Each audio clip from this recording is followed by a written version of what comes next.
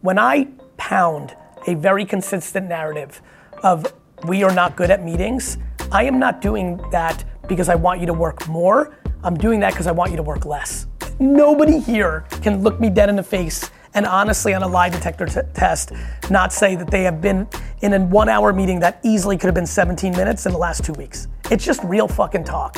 Attention is the number one asset. All right, let's rock and roll. Awesome. So Gary, this is our management series Q&A, series 105. This group are cohorts 4, 5, and 6. So I think they started many, many months ago in this series. And always want to use this forum for folks to directly ask you questions around people management, leadership, burning questions that they have. Of course, more folks on the line that we can get to. So we'll just do you can do a hand raise with the Zoom function. Or folks in the room, Gary, you can call them out if they have their hand raised physically in the room. And we could go from there. We'll just, kick through it. Amazing. Team, I really want to make sure that, obviously I've not had the luxury of interacting deeply with the far majority of you. So a couple things. One, this is a very, very, very safe environment. What I want to really talk about is not only how you're thinking about leading, but potentially things you're struggling with in the way that you're getting led. It's not like you have to call out individual, but I want to use this for many things, but one of the biggest reasons I want to do this is to get more of you to feel more comfortable to get time with me if you need it. I'm very happy, net score, I'm happy about our culture and the general happiness of the organization. On the flip side, there's so many micro situations and situations with clients or managers that lead to not the ideal state. The quicker I can get this group to understand that both Pat and I are genuinely here, not the bullshit cliche of corporations where HR is your enemy, not your friend, or where the CEO doesn't give any fucks, the quicker you'll be happier. Please use this to get cozier and more comfortable with me, and definitely let's talk about things that you're personally worried about potentially as a leader, because whether you're here or other places, being good at this is good. This is good for your life, this is good for your career, and I feel like I got fortunate in the DNA, parenting, and then the circumstance of it, having to manage people since I was 16 years old for real, because it was my dad's liquor store. I feel like, and now for the last 15 years watching this organization and watching many people have to lead hundreds of people, thousands of people, or dozens of people, I feel very prepared to bring a lot of value here, and I don't want you to sit on your hands or your questions. So let's take advantage of this, and I encourage you to do that. Don't overthink it. It's not like you're gonna ask a question or say something and I'm gonna look into it and it's gonna be bad. It's only gonna be the reverse. It's gonna be good. So I'm glad we're here. Thank you for having me. The audio for the questions wasn't the best, so we went ahead and voiced them over. This person said one of the things they struggle with is being candorous but feeling the need to soften the message, which they feel sometimes doesn't land as much. Yeah, I've struggled with candor my whole career. I don't even think I did the version you're talking about, which is I go in for the candor, but I watered it down so much that it was an awkward, the awkward handshakes or awkward kisses. This would be the awkward management. Here's where I'd go with it. I think kind candor was invented first by me to myself, and it changed the course of my career. Then we scaled it to the organization. I would tell you, similar to something I'm going to talk in the all hands in a little bit, in a week or this week, about when you can't water down VaynerMedia services. The second we go into sock light or other shit, we're dead. Half in Vayner is the worst. And so what you have to find is you have to over communicate to the client why all this Vayner thing, or find little micro projects to do the Vayner thing, because if you do the core thing half pregnant, you're dead. Same with kind candor. I've thought about rebranding it to kind, humble candor. Let me explain. I believe what's working for me most is saying, need to talk to you. First of all, you're incredibly lovely. There's a lot of things that are going well.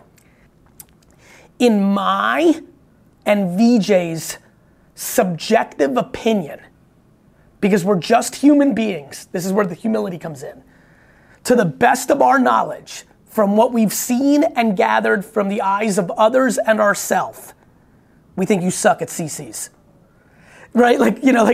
And so I think for a lot of people here, when you take there's kind, But I wonder if humble is something we should add. When you add that you are only doing the best you can on your subjective opinion, no different than beauty is in the eye of the beholder. However, you are required to manage in this moment. There's something that takes it from being absolute truth to your absolute truth, but you're required to deliver it, that I think is landing and something for you to think about. Because what you're doing is you're eliminating fear in the micro and the macro, right? Like when people think they stink because their boss thinks they stink, it's devastating. And a lot of us may love, it's my biggest problem. I genuinely adore, over people, but I may have an opinion of their skill set that is wildly underperforming, and I've had 25 years of muckery because of that, because I'm like, well, Dustin's awesome, but fuck, I really have a problem. What do I do with that? And you may be dealing with that, and I think when you put warmth and good intent and remind people, I am talking to you right now not to set up firing you. I am talking to you right now to set up the turn that will make you get promoted, which is actually true here. I think those are the levers that we all need to pull as we go through this journey. And then and then reminding them it's your subjective opinion with the best data you have, which then allows them to say, well, for example, what? And then you can go into it. One thing I've done very poorly in my career that I've gotten better at is giving the example now. The client doesn't like you. This is the email they sent me. You stink. I don't know. We got the candor part does matter. Otherwise, to your point, it becomes wishy-washy and it becomes a mess. All right, let's keep it going. This person asks, how do you implement change, making sure it's applied up and down without seeming like the bad guy? Empathetic consistency of communication. That's all I do for a living. It's the way you are that person that you want to be is compassionate, sympathetic, empathetic, consistency of communication. There's a million, the biggest issue all of us make is assumptions. We're just all human beings. We have a lot of audacity in this Zoom, all of us. I'm telling you. And I'm not saying that in a negative way. I think you can hear it in my tone. It's we can have an ideology, but some of the people that might be frustrating you of not doing something might actually just be doing the wrong thing. But you must default into they're not doing it because their boss has said when I walked away, don't do that.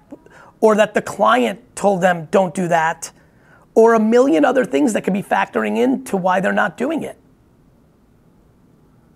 Right? And so, being a consistent voice to reinforce a good change, but coming from a place of humility, patience, and empathy, but just being consistent and never getting frustrated, because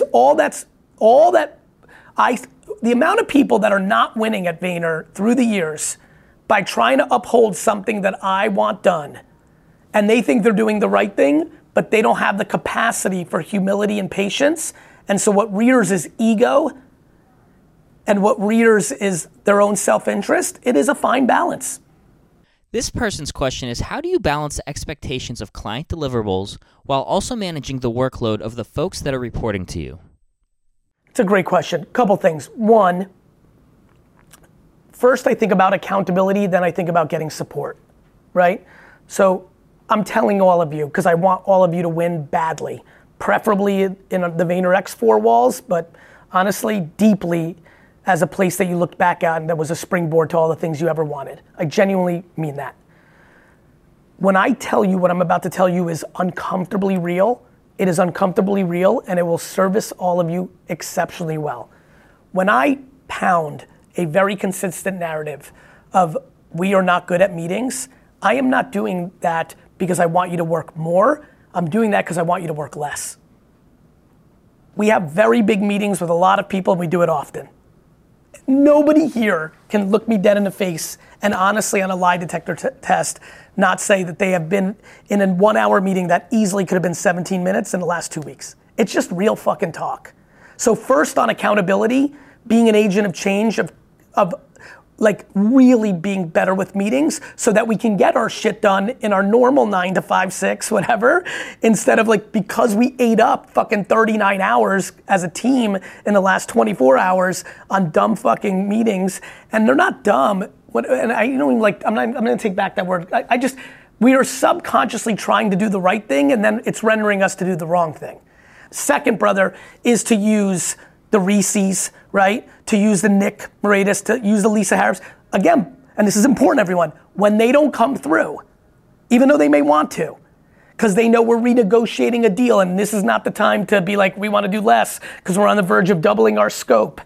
But who gives a fuck, because people are burning out over here and they're really fucking dead and they're gonna quit. That's when Claude needs to be brought in. That's when I need to get an email. I'm telling you right now, you cannot fear Reese or JT or anyone being mad at you for you. I promise this on my children's health. No one will be successful at this company for being mad at you for you coming to me. Promise. I know this because I know they know. That's the example. Once again, accountability, the 4 pillars of help. Too many people in the same meetings, too long. A lot, because I've been really looking. And it will work, and it'll be good. Like, it's so funny. I'm really glad I said that line because I've never said it out loud. I'm gonna bring it up. I'm not asking for more efficient meetings for more work. I'm asking for it to be less work. I want people to be able to go home on Friday and be like, whew, good, right? And that only happens if we divide and conquer. It also levels up our middle. There's so many people, back to Angela's point, let there be no confusion. I believe many people in the middle and upper middle of our organization are more talented and capable than the people ahead of them. I believe that. That's just how life works. It's not an indication on the people that are senior or in the middle or below. It's just life. And one of the ways to speed up them getting better and stronger is by them doing more solo and not micromanaged. Probably the most devastating moment of my career, because I'd never been in corporate prior to this, was realizing that HR is the enemy of the employees, not the reverse. That's why I'm proud of what we do with PET. That's why it's not even called HR. That's how much I don't want it to be what you think it is, but I know we think it's that. I know most of you think that it's the same as everywhere else, and I know it's not. And unless I'm the last line, unless you went to your manager, you went to PET, you went to Claude, and then you went to me, then I can't fully believe it. I believe a lot of people would prefer to be in a state of complaining about it than actually having it fixed. And I think that that's a sad indication on society, and I just don't want our 4 walls to be that place. Call my bluff. I'm here for you, for real. Including hey, have you thought about this? Or there's so much that I have at my disposal.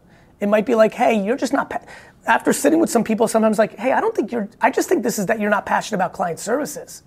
I think you're, maybe let me help you get a brand side job, or I will be your best friend if you call my bluff. But also learn to use the other 3 levers before you, or in parallel to using me, because that's just good practice for you overall. Because you're gonna struggle to find many CEOs that enjoy being a guidance counselor and a therapist as much as I am. And so if you don't have practice to use the other levers too, it may not be scalable. Gary saw that someone commented in the Zoom call, "Never come empty-handed when bringing an issue," and wanted to address that. Never come empty-handed when bringing an issue. I will say that as a cliche corporate thing. I am extremely comfortable with all of you coming, telling me every problem with 0 solutions. You might not know it. And I definitely don't want you to make one up if you don't believe it, because you think it's the right thing to do. Just come to me with what's bothering you. Let me help you fix it. Both, I love that. I love that kind of thinking. That leads to accountability. That leads to problem solving. It's not a bad thing. But at VaynerMedia, I'm telling you, I don't need that. I need context, and I need self-awareness and humility. The biggest thing that burns everyone here is lack of self-awareness, grounded in assumptions that are often predicated on what's happening in the world, not what's actually happening in your 4 walls here. Anyway, I am here for you, which is why I'm 5 minutes late for my next thing. Love you. Have a great day. Thank you, Gary. We'll get partners. Cheers. Thanks.